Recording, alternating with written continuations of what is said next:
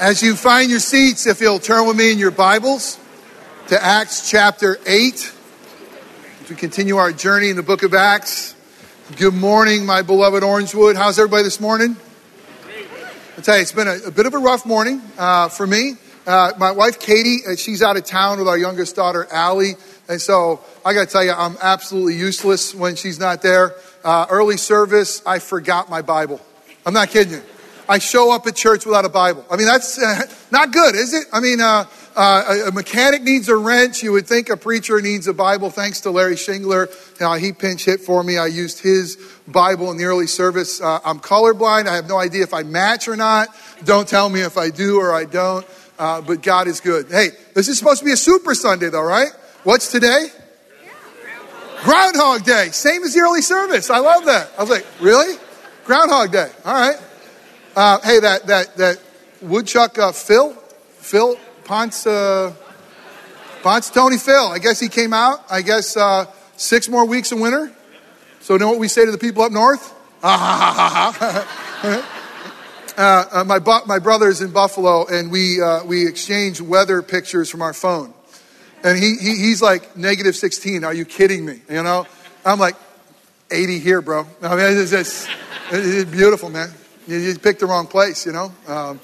Anyway, well, it is what the world says is a super Sunday. Someone told me this. I didn't know if it's true. I didn't research this. According to the veracity of a friend, Super Bowl Sunday is the Sunday with the most commercialism. I mean, we see that with the commercials, right? Didn't know this either, but apparently the most gambling. And how do you find this statistic? I don't know, but the most prostitution. So interesting about our culture, Sunday that we will call super, one that we will try to find relief from our brokenness and addictions all over the place, Super Bowl Sunday. It's a Sunday I look forward to. My community group is going to get together, and one thing I know is we are going to have fantastic fellowship. We are going to have some really good food. We've made sure that that's clear. What do you guys look for in a Super Bowl kind of setting? Does anybody really care about these teams? I mean, far away. If you do, good for you. I don't. But that doesn't matter.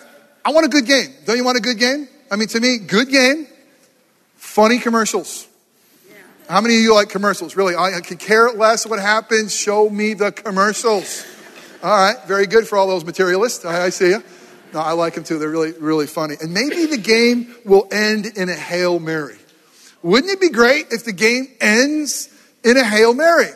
Now, there may be some of you, don't say that it's you, that don't know what I'm talking about. But I guess for most of you, whether you care about football or not, you probably know what a Hail Mary is. If you don't, let me tell you. A Hail Mary is actually a Catholic prayer.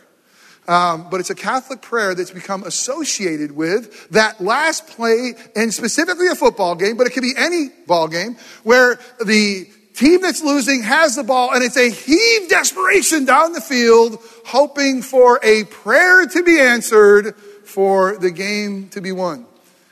Do you think that anybody ever figured that a prayer would be named after a football play?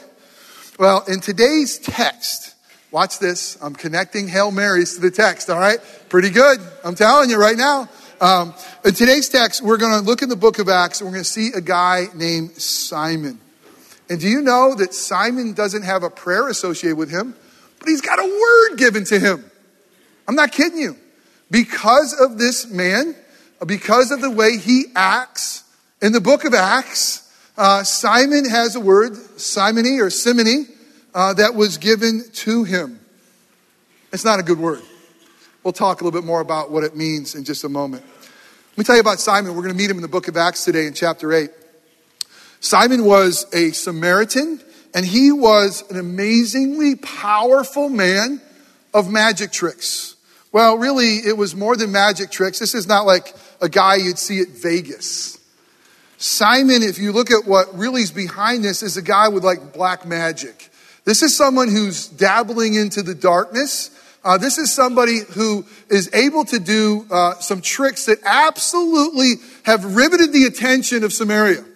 I mean, the masses have been amazed with this guy. As a matter of fact, They think he's godlike. I mean, they refer to him, Simon Magus, the Great, and they refer to him in terms that are kind of deified, as if he were deity. It's incredible. Not only that, he considers himself great. He calls himself great. But we're going to find this Simon that's one who, when he comes into contact with Philip, who has come to Samaria because of persecution, who comes preaching good news that God is for us and that Jesus has died for our sins, that Philip comes to a dark place for a Jew called Samaria, and he comes with this good news, although his life is wrapped in a bad situation, proclaiming that Jesus has not only died for our sins, but that Jesus is alive and our sins have been forgiven. And it's this Philip that God is using so powerfully to proclaim good news, the good news of the gospel, the good news that Jesus has truly lived and died and resurrected for us. And this Philip, and the way he's preaching and the way he's living, the attention of the Samaritans that used to be focused on Simon have now started to focus on Philip. Matter of fact, Scripture tells us that with one accord, like everybody's attention focused on him. And the power of the gospel was so great that even Simon was amazed at what he was doing. And Simon says, "This is so amazing. This is better than the black magic stuff. Man, this stuff's unbelievable." That Simon said, "I want it. I'll pay for it." That Simon offered the apostles who would come to town and do some amazing things. He said, "Give me that power too. I want that in my bag of tricks." And because of that, because of a person trying to buy religious favor, of someone who's trying to buy God's favor and buy things that would set him free, that he would use for his own gain, that is the word simony or simony. And that word, it's an awful word. It's an evil word. It's a repugnant word. I mean, because isn't it true? Isn't it true that religion and money just sometimes produce some ugly things? I mean, those people who, in the name of religion, want to promote themselves, and those people who will use money in the name of God to promote themselves, it's repugnant. It's simony. It's named after the one we're about to see. As we look through this text, we're going to see three things that hopefully will amaze us and draw our attention in. The first thing is this: it's the captivating power of the gospel. How the gospel should be that power which really draws our attention in. The world's going to offer a lot of things to take away our attention. The world's going to offer a lot of power for us to focus on. But the first thing we're going to see is this: is the captivating power of the gospel. And that alone should cause us to focus our eyes on who God is and what his son has done. The second thing is this: the impervious power of the gospel. You like that word, impervious? Had to really like pull into my vocab for that one. Impervious, but maybe it's this: it's like it's unpenetratable. It's not mixable. And the point that I really want you to see in this is that the gospel is the power of God, amazing power, but it's not a mixing power.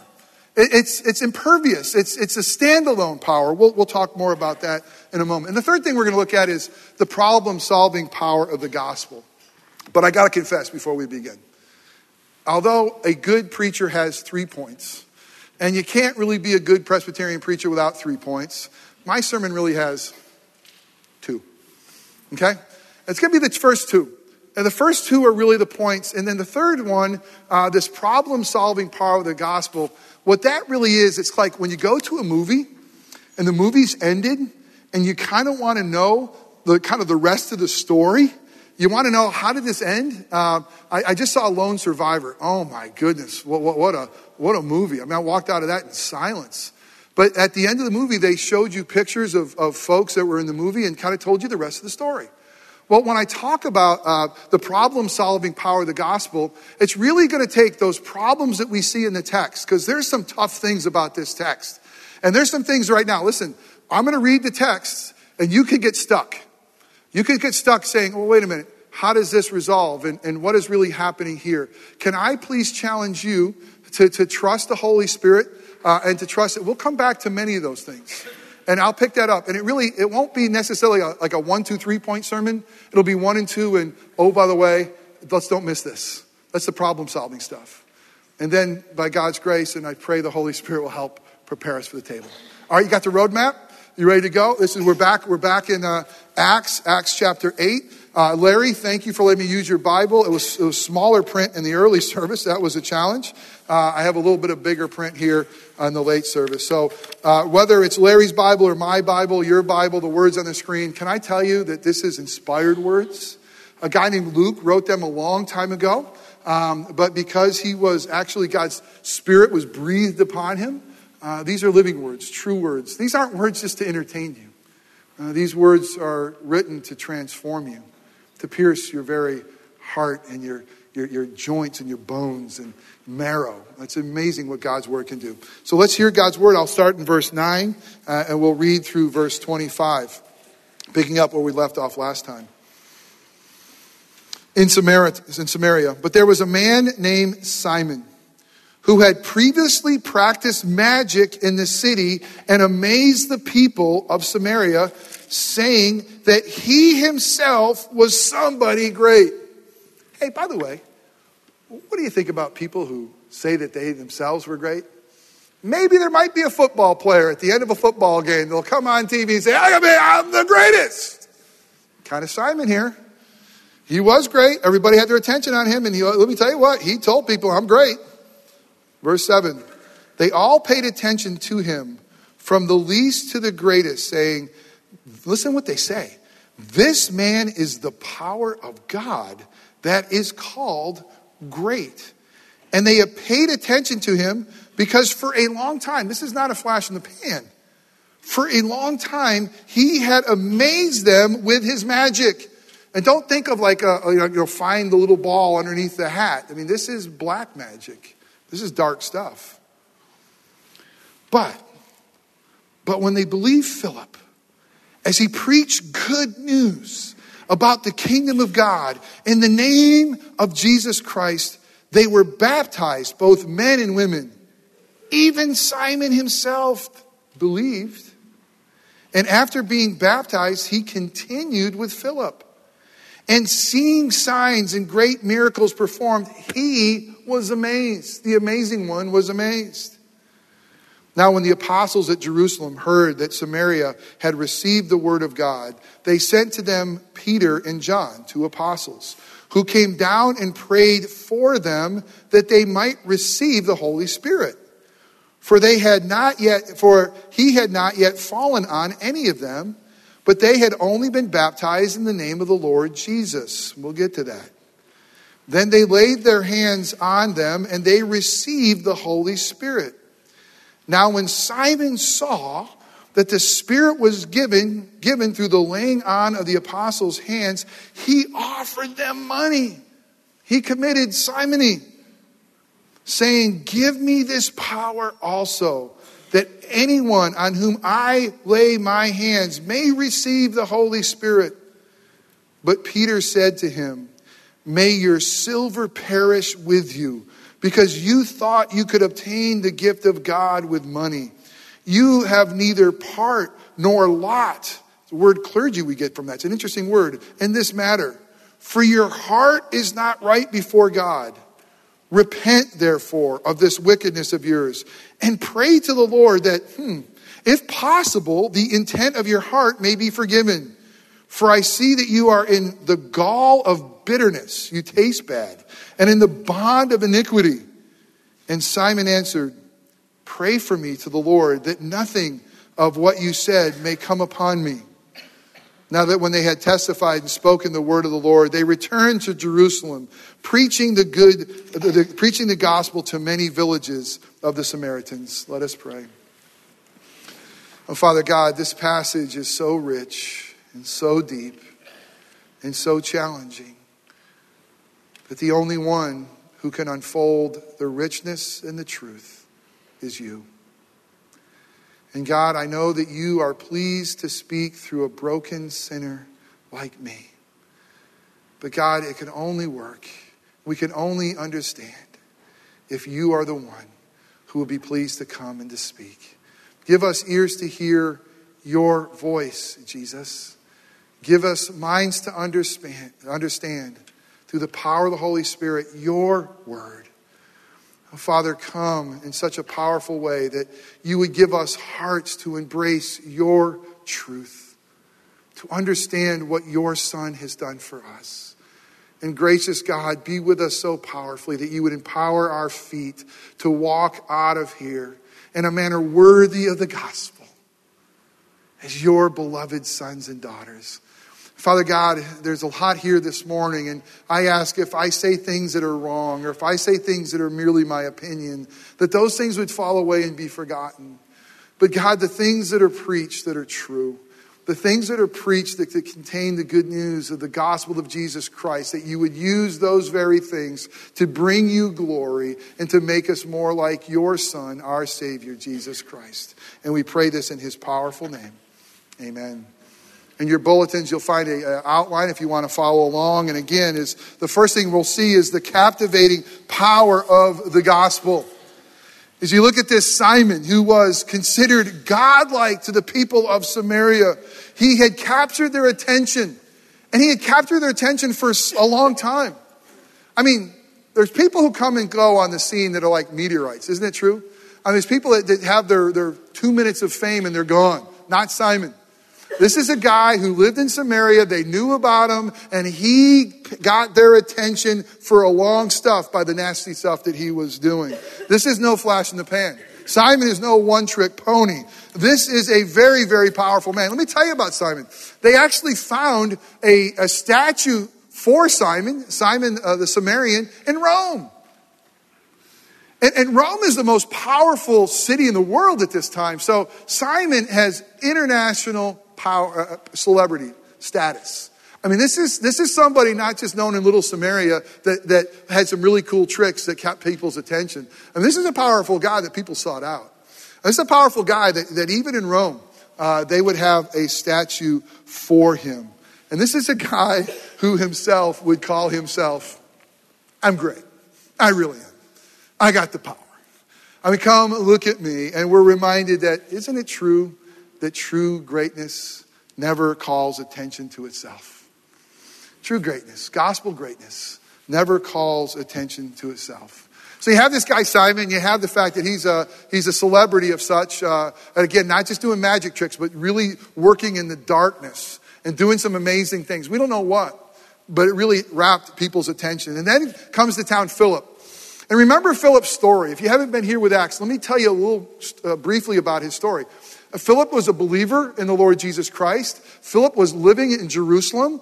A time had shifted in Jerusalem that the church was now being persecuted. There were those who were being killed because of their faith in the Lord Jesus Christ as their Lord and Savior. There were guys like Saul who were dragging men and women to be beaten or stoned or killed.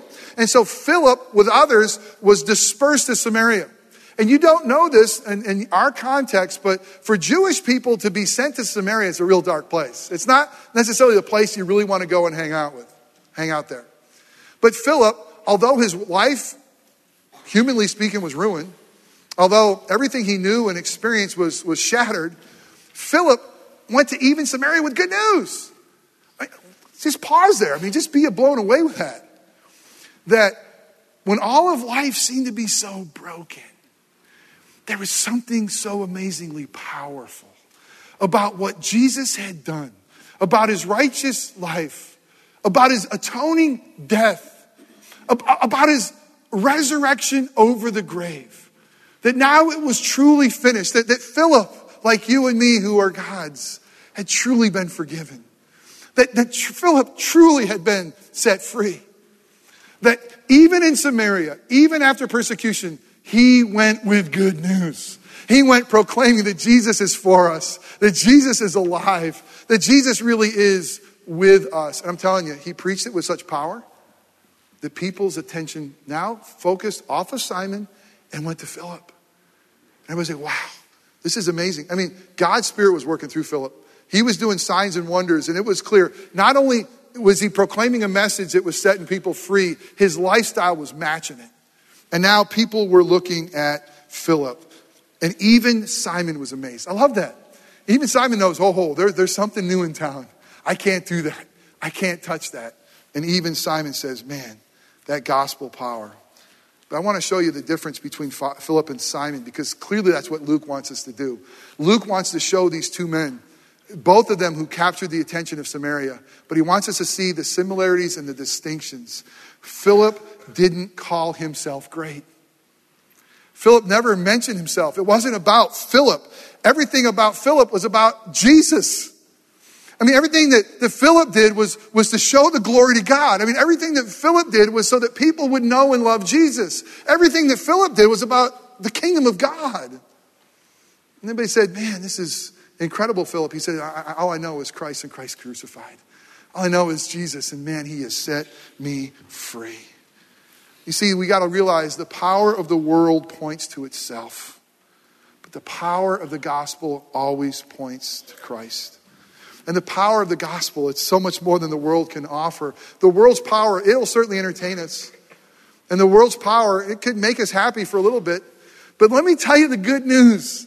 The good news that we find in Jesus Christ. The power of the gospel is the power of God. It's the dunamis of God to bring transformation. I mean, the power of the gospel should hold our attention, because why? It takes those who were dead in their sins and makes them alive. It takes those who were born by nature children of wrath and makes us beloved children of God. It takes people who were in utter darkness and brings them into light. The power of the gospel is the power of God to transform your very life. And it's so powerful that God just can't fill it in your old self. He's got to make you brand new. That's the power of God. And what I love about this is the Holy Spirit just presses upon my heart as I study this passage is Simon amazed the people. But Philip's gospel not only amazed the people, it brought them, you ready for this? Joy. Joy.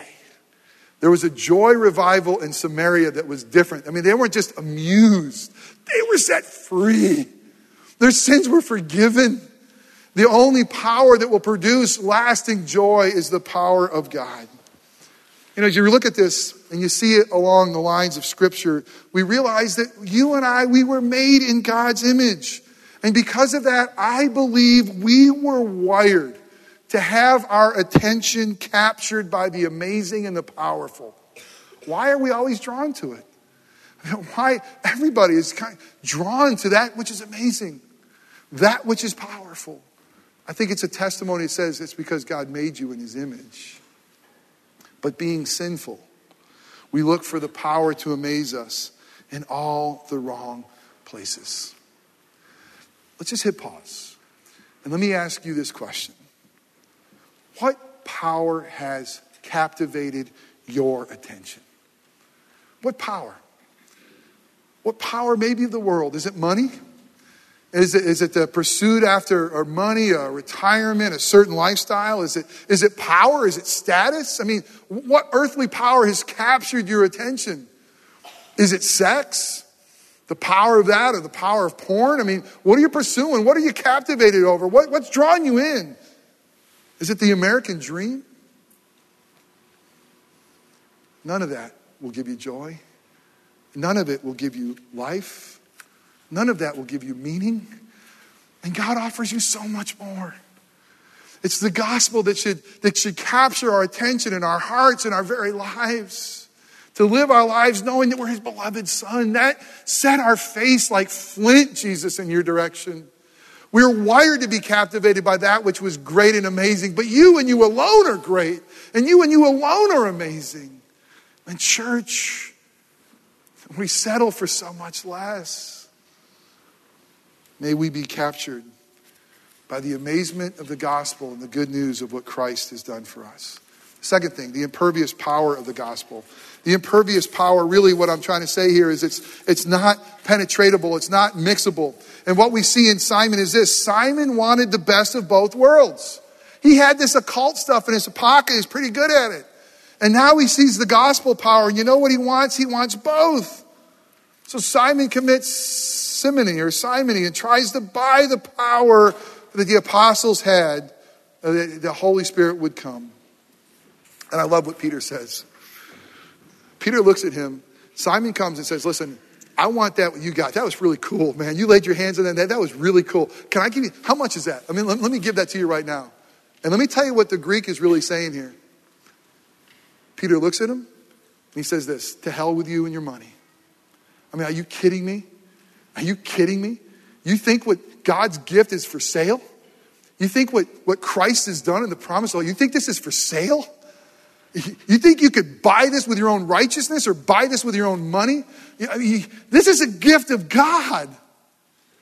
And you've completely missed it. Well, here's the point. Here's the point is that we got to see is the power of the gospel does not mix with any other power. The power of the gospel is not supposed to be supplemental power or additive power. It's supposed to be all-encompassing power. And here's the point. We can't have it both ways. I mean, we can't have one foot in what the world offers and one foot in what Christ is offering to us. And that's what Simon wanted to do. He wanted both. In our community group this last Thursday, where we were discussing, how can we forget this so often? How do we live our lives so often forgetting God's grace and forgetting that God is the one who's identified us and claimed us as his own? How come we forget this? And the reality we came to is this, is because we really don't want Jesus often. We want to be self-made men and women. We want to have our own identity. We want to have our own righteousness. We want to be good enough. And when we're not good enough, we want Jesus to bridge the gap between what we are and what we hope to be. You see, we want both. And he's not offering us both. And sometimes I live my life as I want Jesus to be like on the sidelines of life. And when I just can't make it, just call time out and run out here, Jesus, and let me rub the magic lamp a little bit and fix my problems and get out of my way. And let me live for myself. That's what Simon was like, I don't want to lose my identity. They call me great, man. I got a name. I got a reputation. I got a gig going on. It's pretty cool. And Peter's like, man, your gig's over if you follow Christ. Your reputation's done. It's nothing about you, Simon. It's everything about Jesus. You can't have it both ways. And we've been bamboozled, church. We've been bamboozled thinking that the American dream and the gospel fit. They don't. And we've been bamboozled to think that somehow the gospel story fits in our story, and it doesn't. It blows it apart, thank God. But beautifully we fit in the gospel story. Beautifully we fit in his story. Beautifully we fit with him. And yet we live our lives like Simon, try to have him fit with us. It just doesn't work. Let me ask you this question. Are you trying to add Jesus in the gospel to your current lifestyle and worldview? Are you just trying to add, whatever's missing, a little bit more, just pour a little bit more Jesus in and maybe get you up to the top. Just take a little bit of the gospel and rub it in and maybe you'll be whole. No, it's coming to Jesus and say, I got nothing. I'm bankrupt. I'm broken. I'm miserably sinful. Can I have all of you? All right, those are the 2 points. Those are big ones. And now, let's let the credits roll and see like the rest of the story. The problem-solving power of the gospel. There's some tough stuff in this. The first question I want to deal with is Simon saved? Is he converted? Is this a true Christian? Look at verse 13. Verse 13 says this about Simon. He believed.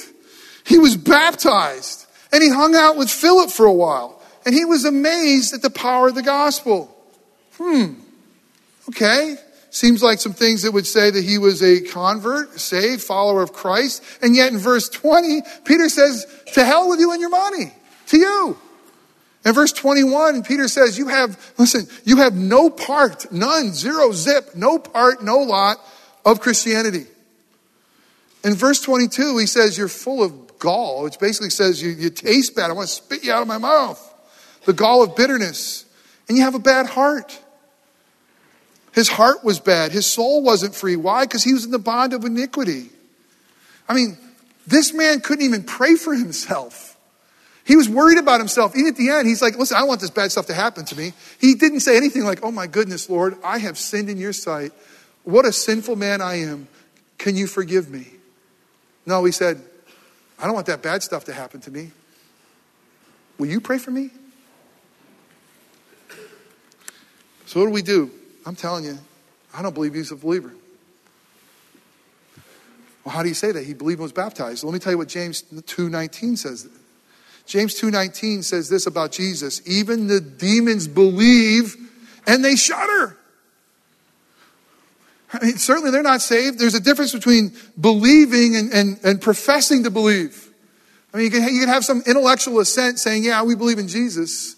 But do you believe in him? Are you resting on him alone for your salvation as he's freely offering the gospel? I mean, is he your identity? Is he your hope? I mean, are you resting in him alone? Or are you saying, yeah, I believe in a guy named Jesus who lived here a long time ago? The most scary words to me in all of Scripture are Matthew 7:22. I mean, the most terrifying words I've ever read.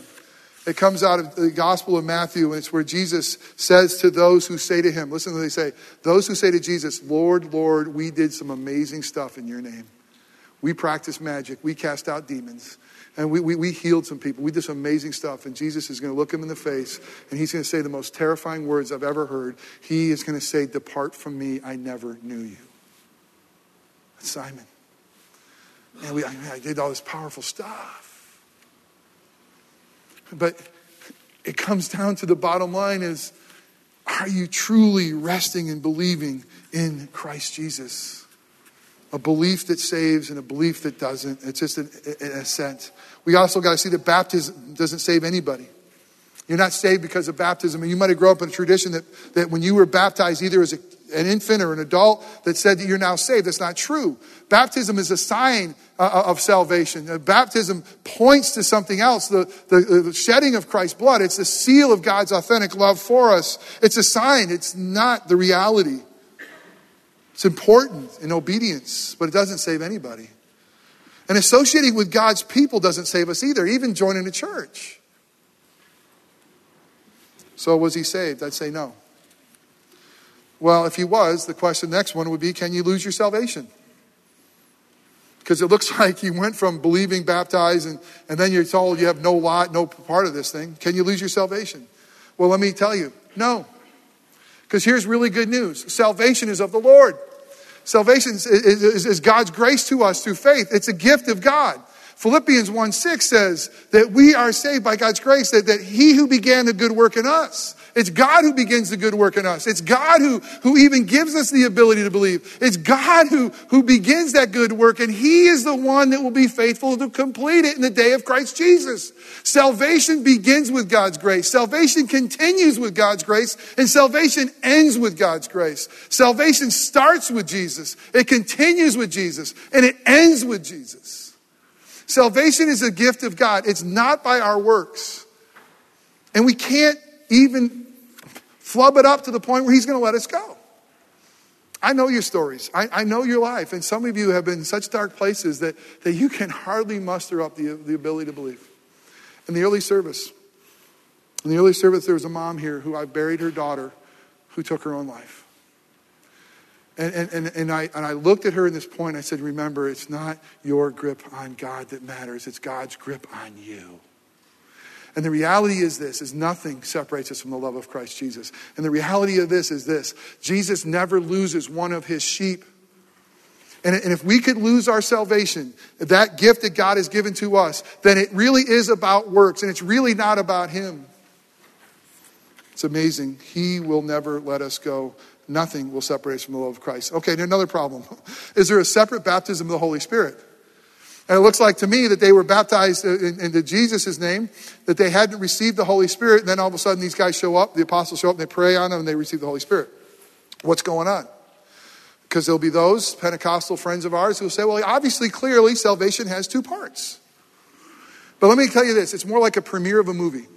A premiere of a movie is different than just going to see the movie. If you go to the premiere of the movie, you'll see the stars and the red carpet and the director, and they'll all be there. And it's a little bit different than seeing the movie. This is the premiere of the gospel in Samaria.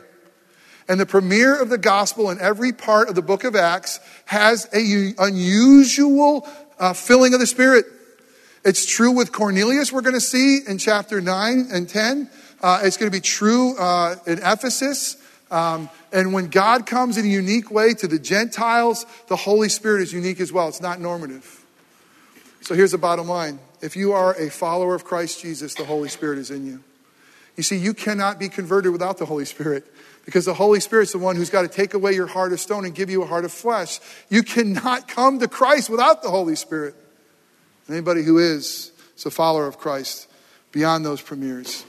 And lastly, is there an unforgivable sin? I mean, Peter uses some really difficult words here. He says, you better repent. I'm not even sure you can be forgiven. Well, the question is, can you? Is there a sin that's unforgivable? Jesus says in Matthew 12:21 that the only unforgivable sin is grieving the Holy Spirit. And I could spend 6 months on trying to unpack that. And for time's sake, let me just say this. Grieving the Holy Spirit is rejecting the gospel. It's not believing in the truth of what Christ has done for us and offered to us. That's it. If you're a child of God and you can't lose your salvation, you can't commit it. Don't worry about it. And we get so afraid. Is there an unforgivable sin? Yeah, it's just rejecting the gospel. If you do, you'll spend your life separated from God in hell. But if you're his, he'll never let you go. Hebrews 6 deals with this. I don't have time to go there, but for you good Bereans who want to look at more, that's really what's happening in Hebrews 6. Is somebody who was close to Christianity and took communion and their life got a little bit cleaned up, and yet they never really were converted. All right, those are the credits. I know that's kind of a disjointed kind of flow there, but we got to get to the table. God, in his amazing grace to sinners like us, wants to captivate your attention with good news. He wants to draw you away from the world and what they can offer you, because it's only brokenness, and draw you into life of what his son has done. And this morning we want to gather around his table. Listen, this is God's love to us. He wants you to actually touch and see and taste the mercy of God in Christ Jesus. This is not a meal for Simon. This is not a meal for those who are close to God as far as proximity goes, but not truly converted by God. So if you are here and you, by God's grace, know that you're a broken sinner and you have placed your faith and trust in Christ Jesus, come to the table and be reminded, and let him fix your eyes on what he's done for you, and be reminded you're free and it was enough and sufficient of a sacrifice for you. But if you're not truly his, you don't truly believe, if you haven't confessed with your mouth that Jesus is Lord and believed in your heart that God raised him from the dead, then you're not saved. And don't come to a table that says you have. Scripture says to do so in an unworthy manner is dangerous. But let me also tell you, examine your hearts. Examine your hearts. Ask the Holy Spirit to say, where am I fixed on the world's power in a way that's taken my eyes off of Jesus? Am I trying to walk my life with one foot in one world and one foot in another, when he offers you so much more? My brothers and sisters, come and partake of God's good news. Let us pray. Father, come and not only feed us, but remind us. Remind us and come in such power that we could fix our lives, our minds, our hearts, our gaze, our lifestyle on Jesus. Father, forgive us for being so captivated by the world's power, whether it's money, power, sex, status, position, whatever. Forgive us. Come and do powerful work in our lives. Thanks for loving us. God, thanks for never letting us go. Thanks for never losing any of your sheep. Thanks for giving us the privilege of being your children. We love you. We're overwhelmed by your love for us. Come and be with us. Oh, Holy Spirit, come. Come and wash over us again. Reveal our sin to us just so we have the privilege of confessing it and being cleansed. Come and meet with anybody who's yet to confess Christ as their Lord and Savior. Even today, even now, may they come. Come and acknowledge that maybe they've been close to you in proximity, but never in a way that they've pushed their faith and trust in what Jesus has done on the cross for their sins. Come, Jesus. Come and bless the tithes and offerings. Use it to advance your kingdom. Come and feed your people, I pray in Christ's name. Amen.